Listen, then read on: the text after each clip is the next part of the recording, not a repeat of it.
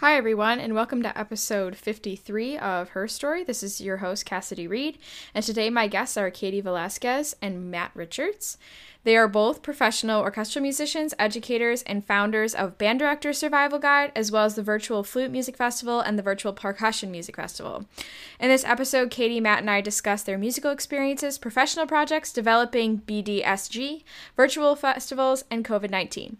More information about their work and the festivals can be found in the episode descriptions if you want to check out their links. If you're interested in being a guest on the pod, you can send your bio to musicherstorypod@gmail.com, and please make sure you're liking and following all of our social media accounts. See you next Monday.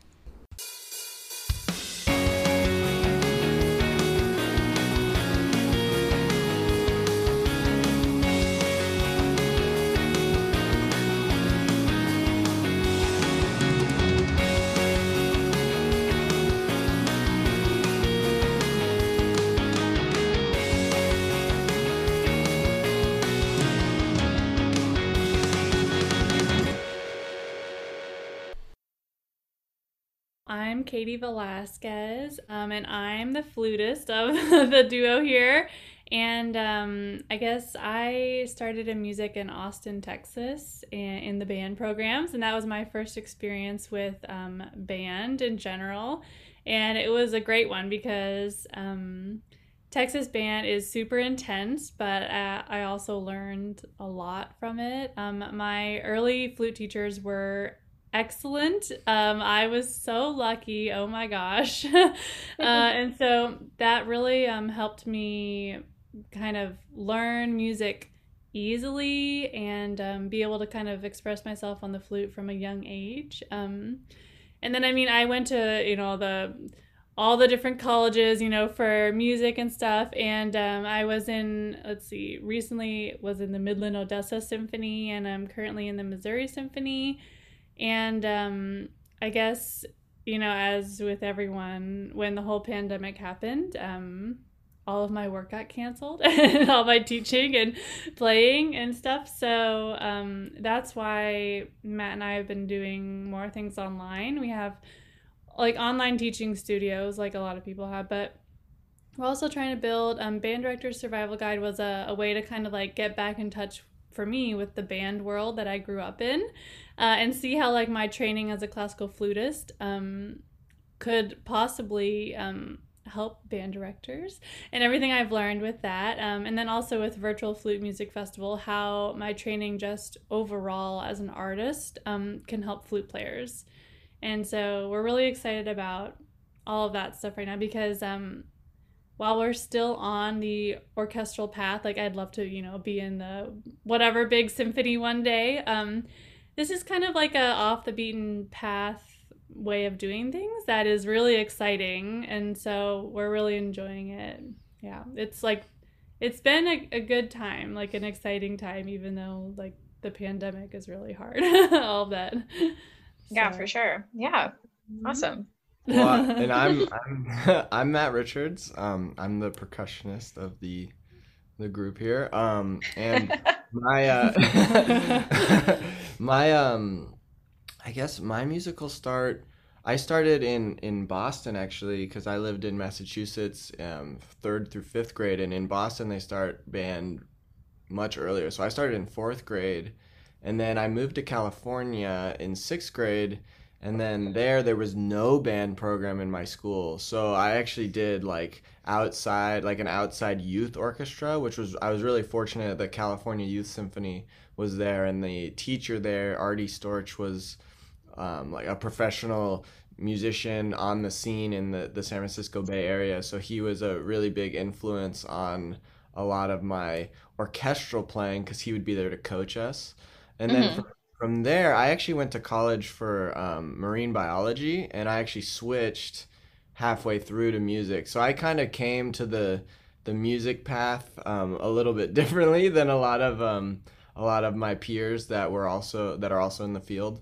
But then, long story short, got a job in Midland with Katie, and then got a job in Missouri, and then we eventually arrived at this point like everyone else where things kind of got canceled, and we had to reimagine what a career in music meant and what a career in music would look like. And what we found so exciting is that, well, one, it kind of humanized everyone and it made the industry feel more accessible, because everyone was going through the same thing. And so we were all like, it kind of felt like we were all equal, in all in solidarity with each other in a similar struggle, as everything kind of disappeared. And it also felt like everyone was more accessible, and all of a sudden we were, communicating with everyone, and it kind of allowed us to create this platform where we were able to bring more educators and more musicians to the table that otherwise weren't accessible before, just because of distance and because of cost or other factors that would limit your ability to study with someone or meet someone who lives across the country. So that's kind of how it all got started. That great stories, both of you, and I love how you both come from so different musical backgrounds as well. So I'd like to ask, what made you pursue music professionally when you were a student? Well, for me, I knew that I wanted to pursue music, like to be a professional orchestral player, probably since like the first note I played on the flute. Like as soon as I started playing, I actually had I don't know if you've interviewed Weston Sprott from the Met Orchestra. He's a trombone player. He had just so happened to be like best friends with my middle school band director, and so I got to meet him when I was in 7th grade, and he really kind of guided me, at that age through like what I would need to do to, be a professional musician. So it was like, go to Curtis, and like, take your auditions, and like he helped me kind of, look at the music conservatories and the process and all this stuff, which like I had no idea about before. Mm-hmm. So I was really lucky that I had that sort of guidance like when I was in 7th grade. So in 7th grade, I was like, I'm going to Curtis. I didn't go to Curtis, but like that's what I like wanted. From that age, that's pretty much when I knew. For me, it's just I love the sound of the flute, and I think it's pretty easy in if you're on the orchestral route or whatever to get really bogged down in all the competition and the rejection and all of that stuff. And for many years, I was like, ugh, I don't want to play a solo recital. Like, that's not going to get me a job. And so when I won my first job, I feel lucky that I was young and I kind of had a moment to step back and ask myself, well, what now? Like, what comes next? And really it came back to like, I love the music that I get to play, and all the flutes, different parts that you get to play in the orchestral music. We have the best parts. No, just kidding. But we really do. And then and that was really powerful for me. I think also for right now that during the pandemic, I had already kind of gotten to the point where music, it means a lot to me to be able to play this music on my flute, which I love the sound of the flute, and I love improving on just on all the aspects of my playing and the way I perform and think and all that stuff. So that's kind of how I decided and how I got to be where I am right now, I guess. Great. Matt, care to respond? Yeah, sure. So well, I actually didn't really have an interest in being a professional musician in high school. I actually was like really interested in lacrosse, and so I was really into athletics, and I really wanted to be on the team at my high school. And so like for me, getting on the team was a big deal, and I kind of started lacrosse late. So it took me a while to get to a level where I was able to actually finally make the team. So for me, I was really pursuing that, and because music had Sunday concerts, and so did the lacrosse team had Sunday games, I couldn't do both. So both things required me to choose, so I chose lacrosse. And then My senior year, I was able to get back into music because there wasn't a conflict, but I ended up going to school for marine bio, and through the first year, I was doing it and I was doing great in it, and I wasn't really having any problems with it academically, but I wasn't enjoying it the way that I thought I would, and I didn't. It was kind of like I didn't see the benefit of the parts I really didn't like doing as a way to get to the part I did like doing. Because obviously, with anything you do, there's like the really fun part and then the not so fun part that you just it's part of the deal. But that part of the deal for marine bio was just not worth it to me. So I had been participating in the music ensembles while I was there, and the music instructor there, John Nathan, he was really surprised that at like my ability level, he thought it was really strong, and he slowly just started to say, if you wanted to do this, you could. It's a difficult career, but it's something that you could pursue. And I did always appreciate him saying that it is a difficult career because it does require an extreme amount of resilience. Yeah.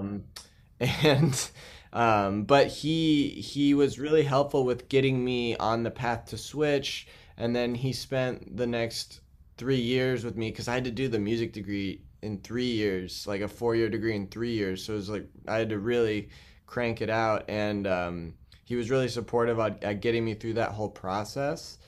And then from there, it was just me kind of playing catch up because I wasn't studying excerpts. I wasn't doing any of that stuff in high school. Like I didn't even know what an excerpt was in high school. I didn't even know what an excerpt was until I started my music degree. I just wasn't. I was just someone doing it because it was fun. Yeah. And so then like I just slowly climbed.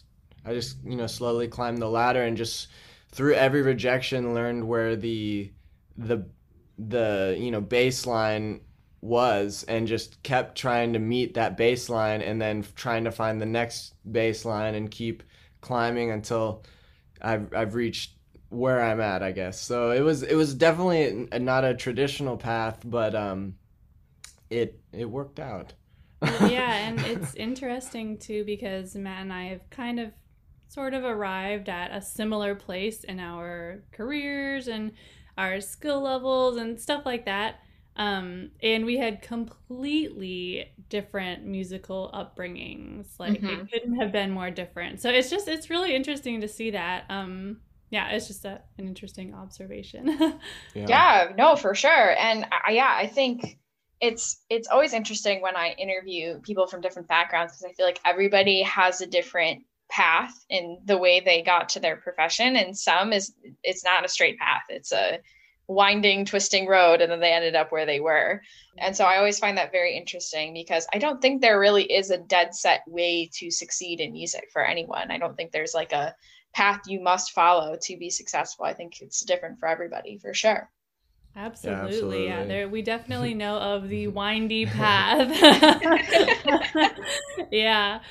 Right, for sure. Yeah. So my next question is, you touched on this a little bit about your professional lives, but I'd like to know, what is your professional life like as, musicians and educators pre-COVID and now during COVID? Yeah. So pre-COVID, we were both playing in orchestras, like either subbing around with orchestras in Texas mostly, or playing in our summer orchestra in Missouri. And then we were doing a lot of teaching. There's a ton of teaching in Texas in the public schools. And so those two things kind of like made up our livelihood. And then auditioning whenever we could. Auditions get really expensive. So even if you teach 500 students per day, right? Sometimes like you still can't even make it happen, which is crazy. But definitely trying to audition as much as we could because that's our, that's at least, yeah, it's our, main goal is to be in that, like a larger orchestra, especially for me. I'd love to be in like a full-time orchestra that the job I had in Midland, like we'd play once a month. So I love to have something that kind of meets a little bit more than that. And something that's in a larger city sounds fun to me. But and then so post COVID, we were lucky to kind of be in touch with someone from the LA Phil named Chris Still, and he's super involved online with his courses and all that stuff, and he really opened our eyes to like what is possible online in terms of learning for ourselves, but also in terms of like what we could create for others. And so that's really how kind of Band Director's Survival Guide began, is that we were like, well, we have all this knowledge and then like, how can we try and connect with other people who might be in need of it right now? And as teachers in the public schools, you know, we've studied our instruments for a lot of years, and you know, I would love to be able to help out a band director if they needed help on, you know, like, what do I teach these flute players? It's like something that I've been thinking about for a long time. And so Band Director's Survival Guide was kind of like our attempt at trying to connect with band directors in that sort of way. And one thing to add is it'd been an idea we'd been thinking about for a while. One of the strengths I feel like we both realized, or we felt that we had, was that it took us a long time to really find our sound, and we tried out a lot of different techniques and a lot of different ways to find the sound and the playing style that we felt fit us personally. And at least for me, it didn't feel like it came naturally. It felt like I really like hit the wall like 20 times until I finally found something that worked, and I kind of did everything wrong and then eventually circled back to, you know, I went through bouts of tendonitis and other sorts of playing injuries as I just tried to power through and make something work. And then I slowly figured out all the ways that it wasn't going to work until I found ways that it really did start to work. And it felt like it really made our ability to teach a lot stronger, because we were able to really recognize in students right away, like, oh, like, I recognize that, like, I used to do that too, like, and this is, and you can see, like, you kind of see the avenues that the students are going. So we also noticed as we were teaching more and more in Texas that, well, for one, the music education system in Texas is amazing, and the band directors are really, really top notch. But you know, they even with all that, they get one semester of flute methods, or one semester of woodwind methods, one semester of percussion methods, and then especially in smaller districts, they're often required to then, you know, hit the ground running and just teach beginner percussionists or beginner flutists, and they have 2 months more experience than the students they're teaching. So we you're like, oh wow. So we really wanted to provide a platform where they could get more access to really, really top-notch specialists, especially in this new Zoom time where you can get that access from anywhere. But we wanted to create something where we wanted to help educate the director, because while we think it's great that we can come in and teach someone privately and help them, like, our influence is once a week for 30 minutes to an hour with that student, and the band director's getting, I guess, is it an hour? I think they get an hour or 2 hours a day with the student, depending on the district. So they're getting so much more time with the student, and if the teacher and the private instructor are really on the same page and they kind of know how they want to proceed with everything, it just makes for a much more cohesive educational experience for the student, and a more fun experience, I would think, for the director as well. Yeah, and that's what really, I think, made such a difference in my education, is that my band director was so good at teaching the flute. Like, all the band directors I had were just so good. Like, they were flute players themselves, and they had studied with, like, who I would go on to study with, like, and so I was getting this, like, just really well thought out, awesome information from the very beginning of someone who was like also an expert themselves, who just had a lot of experience. So yeah, I think that's what we're trying to be able to provide to band directors, so that they don't. I mean, I was afraid to teach my first flute lesson after 13 years of studying the flute. I was like, oh my God, this is so scary. Like, I have no idea what to tell this kid. And then you're like, oh my gosh, the band director, like I don't even know how they must feel if they have only a few months studying an instrument and then like go teach the kids. And just kind of like the weight of having a student's future in your hands is kind of crazy. And so yeah, we wanted to be available to help if they needed it. And I think that's such an incredible mission as well, like being someone who was the person that took a semester of methods in music ed school, me, and a person who is awful at flute, me. I probably play it at like a 7th or 8th grade level. Not very good at it. I struggled with it a lot. But Matt did bring up a good point about, you know, the struggles of you as a musician personally and how that's able to help kids as well. Like, I was a person that was an awful sight reader as a kid, and I had to develop like really backwards ways of like sight reading and figuring it out. So like I have about like 12 different strategies for sight reading that like someone who may have had a natural ability to do that wouldn't be able to help a kid as much. And I've noticed that like some of the ways that I've figured out how to do things has actually been helpful to my kids. And I could be like, hey, yeah, you know what? When I was your age, I struggled with the same exact thing.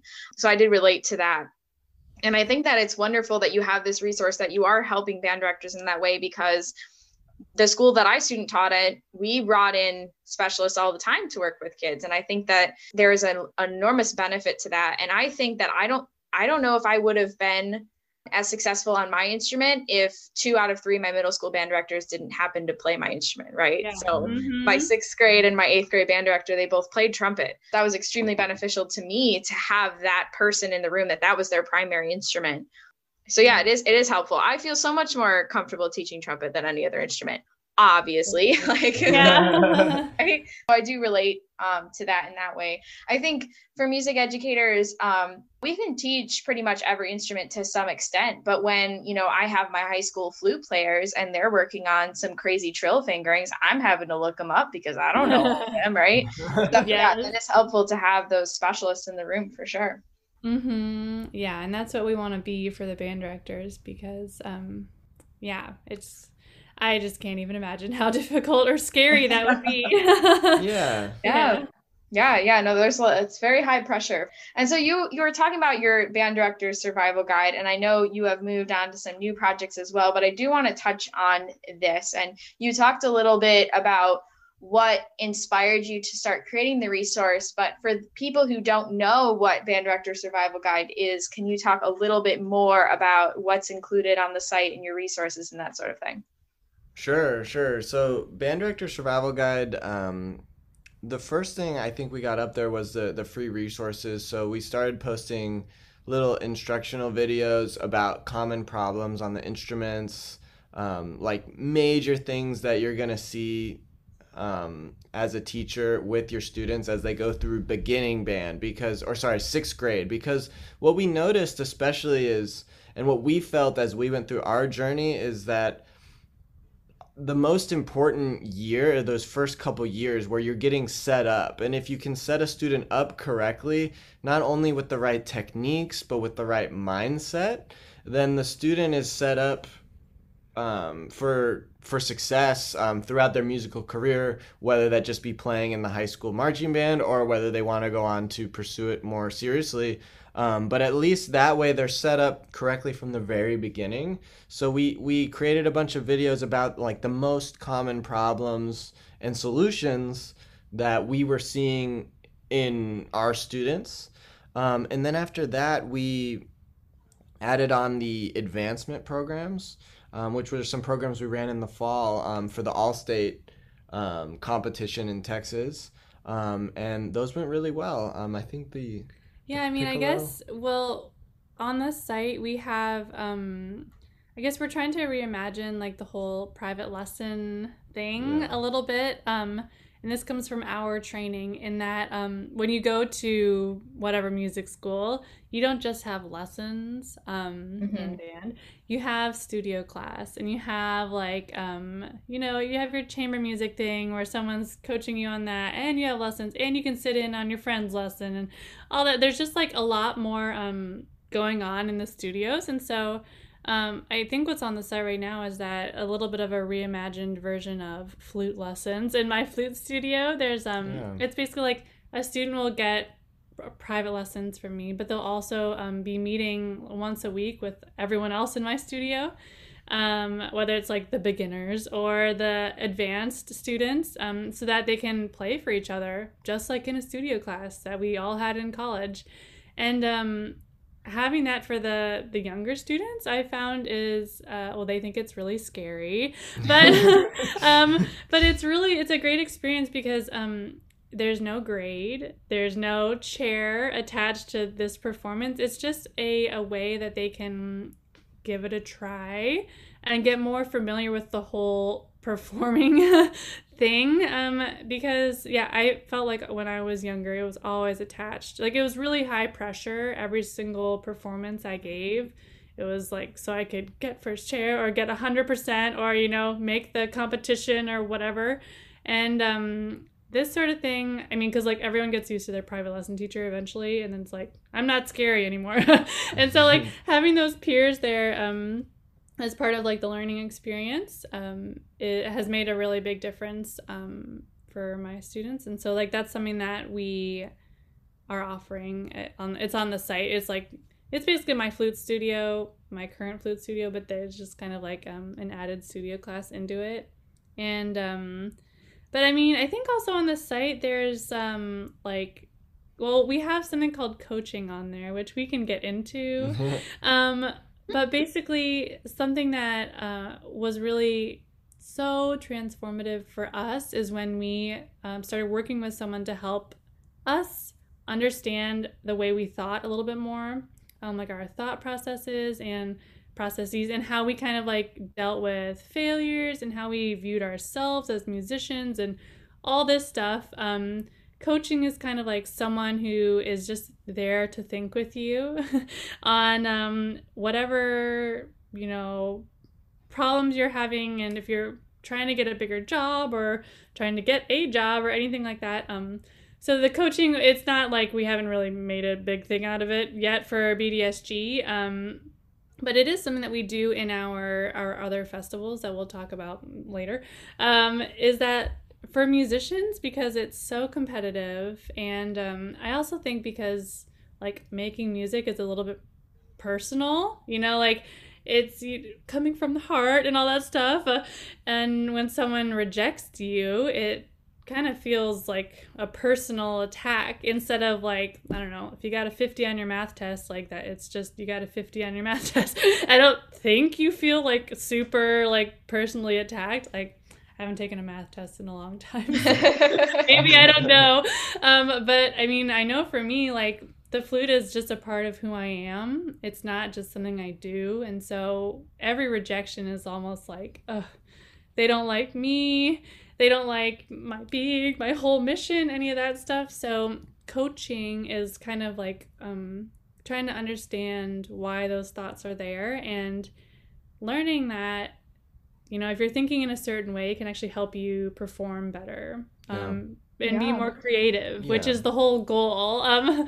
Like no one made their most creative thing when they're under all this pressure to deliver, and they thought that they really weren't worth much. And so that's really what the coaching aspect of our festivals is. And hopefully we just hope to be able to work with musicians in general, band directors included. And and one thing just to add on to that really quick is performers and band directors often like think of themselves as separate entities, but like both groups struggle with very, very similar things. Like as a band director, it's also extremely competitive.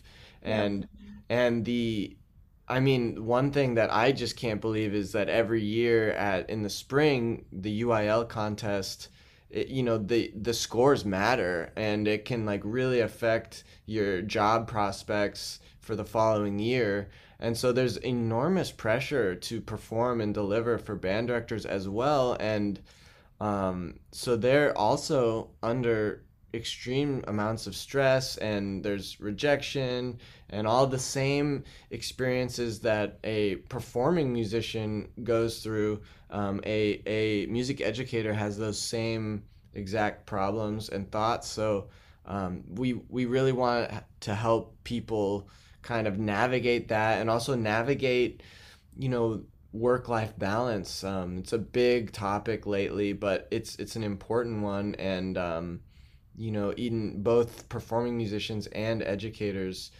we often tout it as a badge of honor for just how much we working ourselves into the ground, because we really do want to give everything we have, because I think it really comes from a place of wanting to help. And so just coming to the realization that sometimes the best way to help the most people is to first make sure that you're taking care of yourself and your own thoughts and your own health, can sometimes actually, even though it feels like it's taking away from helping others, it's actually enabling you to help them more, because you're more fresh and more able to give the positive aspects of yourself to your students and to your colleagues. Yeah, and I think one just last thought on that is that both the performing scene and the band directing, teaching scene, right, it's very competitive, and there can be kind of like a lack of vulnerability in terms of like, if you struggle with something, you're not supposed to let anyone know. Don't let your teacher know, because like you don't want them to, not hire you or not give you a good placement in your ensemble or whatever. You don't want to let your friends know, because then, they're going to be like, woohoo, they're never going to beat me anymore or whatever. You know what I mean? And so like there's kind of like this rule that you just kind of keep it to yourself if you're injured, if you're struggling, if any of that is happening. And that does not allow you to create more freely. That doesn't allow you to connect more deeply with others. And so the goal of a coach is then just to be there with you as you're like, it's that someone who you can like talk to or speak about these things with no fear of judgment, or you're not going to get hired by them, or just sort of that person to be there. And it's helped me and Matt so much to have someone like that around, that we want to be able to provide that to others. And yeah, sometimes it's even better if they're not in the same exact field. Like, if I was like working with a band director, like I'm not applying for the same jobs, so there's like even a little bit more of a, ability to open up or something. I don't know. We've found that that's been really helpful for us to be able to connect with people in this way, is really what makes a huge difference creatively. Yeah, no, I agree. Mental health is so important, and I don't think we give ourselves enough time and enough energy to devote to our mental health. And I feel like we are all in very high stress positions. And like you said, allowing ourselves to feel vulnerable and ask for help is something that we also don't often do as well. So I really think that's great that you're providing that resource for others. Yeah, that's our goal, because it's helped us so much. It's something that I wish I had when I was, going through either high school or in college. Like, that's all so competitive. Like, I'm thinking back, like, how did I make it through? It was so hard. Like, it has been so helpful now that I wish for other people to have that experience too. Yeah, absolutely.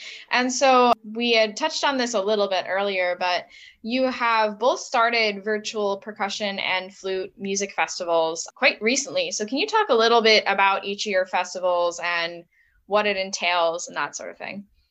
Sure. Yeah. So, well, we, with band directors, we know that they are under so much stress right now, particularly. Like they always are, we understand that, but like particularly this year is just really difficult. And oh yeah. Yeah. Exactly. And so we thought that we would just kind of like give BDSG some space to grow and to like be there for people. And while we kind of like turned our sights a little bit to the left or whatever, just to see what else we could kind of come up with. And Matt and I are still very connected with our own fields of flutists and percussionists, and we started asking ourselves, like, what are they really missing right now? And one big thing is summer festivals, right? Because if they are happening this year, many of them don't have any auditions because they are all last year's accepted people. And also just, I guess, something that was interesting for me is that now that we're all online, you can kind of communicate with anyone, anywhere, as long as your time zones match up. So you don't have to fly there. You don't have to. Because when I was doing my whole college thing, I flew to like all these different places to take lessons with this teacher and that teacher. And, that's really important to get to know the person before you audition at the school, all that stuff. And we wanted to provide something that kind of like brought together all of, many people who have inspired us over the years all in one place.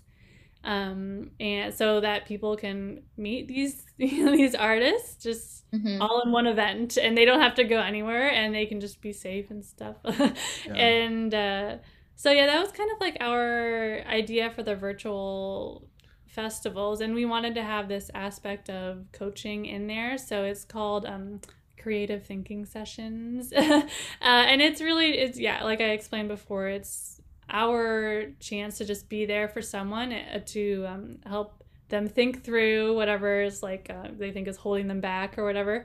So that is, it's not just a festival about playing and impressing everyone, or it's also about like, can you connect with your peers there truly and deeply, and can you kind of connect with your own thoughts in a safe way? That was really important for us to create, because I don't think that's like widely available for a lot of aspiring professional musicians, Yeah, for sure. Yeah. And when I know Katie and I came from such different paths for music school, but like when I was first applying to like master's programs and stuff, like I didn't know that like everyone else seemed to know this, but I didn't know that you needed to be taking lessons with these teachers at these schools, because it's unlike other majors. You're going to have a very personal relationship with your private instructor, because you're going to spend 2 years to 4 years with them, depending if it's master's or undergrad. And they, just like you, want to know that it's a good fit. Like, you need to make sure you're a good fit. Like, they can teach you personally, and they want to see that you can learn from them as well, and that it's going to be a positive experience over the course of your tenure there. So when I applied to my master's programs, I didn't take lessons with anyone, because I didn't even know it was I didn't know you were supposed to do that. I was just like, well, you just go and audition and that's it. And you can imagine that it didn't work out that well. And the next time around, I did take lots of lessons, and it made it a lot more of a positive experience. But we wanted to provide a platform where students, both younger and older, could come and meet a lot of the top professionals in the industry, and not just like 1 or 2 or 4, but like 12 or more, and just be able to see all of them, learn from them, take lessons with a few of them to kind of see if they might be a good fit, and then also have warm up with them. Like, we want to have these guided warm-ups done by industry professionals, and that's one thing that I knew I always wanted when I was younger, was like some days, just like with a workout class, like a yoga class or anything else, sometimes it's fun to just turn it on and just let the other person do the thinking for you. And know that the person doing the thinking is really, really, like, they've really figured something out. So you know Yeah. that you're in good hands. But yeah, just not to repeat too much of what Katie said, but the guided thinking sessions, are collaborative thinking sessions, are a really big deal for us, because we really want to help people understand why they want to be a professional musician, like what brings them fulfillment from all of that, and then help them and encourage them to get past any limiting mindsets they might have, because a lot of people, and I know I was there for many years on the audition circuit. You get rejected so many times, you start to believe that, like, maybe it's not possible, and you start to develop limiting beliefs, and then Wow. you get into a bad cycle, because if you don't believe you, even though it sounds cheesy, like, if you don't believe you can do it, it seeps into everything you do. Yeah. Everything. And then when you slowly start to change that, all of a sudden you start seeing success, and you can create more of a positive feedback loop, because these negative feedback loops are really, really hard to get out of. Oh yeah. Spiral. Yeah. Yeah. So that's kind of the inspiration for that, and with the way COVID's been going, the need for a place for people to go this summer still seems extremely necessary and important. Yeah, I agree. So for people that might be interested in doing these virtual festivals, can you tell our listeners a little bit more about, like, what age group can apply and how you apply, and when will it be happening, if you know yet? Yes, definitely. So for a virtual flute music festival, there's also a piccolo one. So basically the festivals range from beginning of June all the way through mid-July. And it's for students who are 18 and up, although exceptional high school applicants are encouraged to apply. So it's mostly students who are in college or out of college, who are very serious about wanting to further their studies in the flute. And if they had an interest in the orchestral route, great. We have orchestral people presenting and teaching master classes and stuff. Awesome. Yeah, and our application is just on accepted. And I mean, we have websites. It's just the name of the festival. So virtualflutemusicfestival.com and then virtualpercussionmusicfestival.com.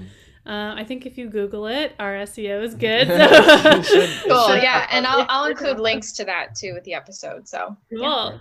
Yeah, and so I mean, we have Instagram where we are announcing all of our guest artists and kind of posting some of these questions too that we would be interested in asking participants in. How are they thinking right now? Like, what are their big goals, and do they think it's possible for them to, be principal flutist of the New York Philharmonic or something? We post like little questions on our Instagram, kind of like that, to just kind of start the conversation, because that's the beginnings of the collaborative. Is it creative or collaborative? Collaborative thinking. Collaborative thinking sessions. Yeah. So, awesome. So Katie has two, though. I don't know if you made that clear. She's got the piccolo program, which is all piccolo. So, because piccolo is very different from the flute, and believe it or not, there's only one. Is it one school, Peabody? Yeah. There's only one school that you can get a piccolo degree. Because it's such a niche instrument. Yeah, for sure. Yeah, so there's a piccolo one, and then there's the flute one. Yeah, the piccolo 50 piccolo players in a room. That's a little Luckily, it's all on Zoom, right? So benefits of internet festival. Exactly. Yeah, so it'll be fun. And there's also business coaching and other aspects that will help students navigate just creating a career in music, regardless of orchestra auditions, like finding other creative avenues to find your worth and make income as a artist and a musician. That's excellent. I'm so happy you're doing that, and everybody should be checking that out as well. My last question for you is, because we've been talking about all of these amazing projects you've both taken on and things that you're trying to do to kind of shed a positive light on our current situation of, not being able to do anything. Right. Where do you hope, because, now we're all kind of getting vaccinated and things are starting to open back up in that way. And where do you hope, with all of this stuff you have been doing, the future of classical music is going to head? Well, for me, I hope that the things that we're, kind of going over in the collaborative thinking sessions and the things that we've been working on with coaches ourselves is that artists will see their worth even more because with everything being canceled and all this stuff, it's easy to wonder if maybe the world doesn't need us. Obviously, I haven't played my flute in public in over a year, but that's not true. For me, for the future of classical music, I hope that with what we're doing, we can help artists understand that they are valued and what they're doing. They're, whether they do want to be the next principal flutist of the New York Phil, or if they want to teach, or if they want to do anything in between, that is totally useful and really valuable to society, to create just better people, to create creative people who can solve issues, whether it's in music or it's in any other field. That creativity is what happens when you're feeling safe. It happens when you are working with others who you're deeply connected with. And so I hope that, what we create can help artists kind of see that in themselves. I definitely hope that, what we're doing right now I think it's going to be valid after, the pandemic. That was kind of our goal in making something that was not only kind of cool right now when we're all stuck at home, but would be really useful at any time, pandemic or not. So yeah, for sure. And the classical music industry, was hit really hard by the pandemic, and as we know, it obviously was very vulnerable to this sort of situation, and we just wanted to create a community and a new kind of culture of thinking, where a healthier culture where we could all collaborate and people were more on the same page on what they wanted, what they're worth, and also empowering people to choose the path that's right for them. I mean, you don't have to be the principal flutist of the New York Philharmonic to be a extremely valuable and important musician. Everyone has something that they're really good at and that they really enjoy and love, and we want to help support people finding that niche for themselves, despite what the industry might say is the only way to find success. We want to help nurture an environment moving forward that enables and empowers people of all walks of life to find their purpose and their vision in their musical career, whatever that might be, and feel very confident about their choice and have the resilience to stand up to a culture that might say that it's not necessarily quote unquote successful or some other thing like that. Yeah, no, so many excellent points, and I completely agree with all of that. And I think the programs that you are implementing are really going to start heading in that direction. I would hope that it continues after this whole time of the pandemic, and people take their experiences with your programs and move forward in a more positive light. Yeah, absolutely. That's what we hope too. Of course. Yeah. Again, I want to thank you so much for coming on, for giving us your time, for talking about your experiences and these awesome programs that you're starting. I will be sure to link both of the festivals in the episode description. Great. Yeah. Absolutely. Thank you so much. And thank you for having us.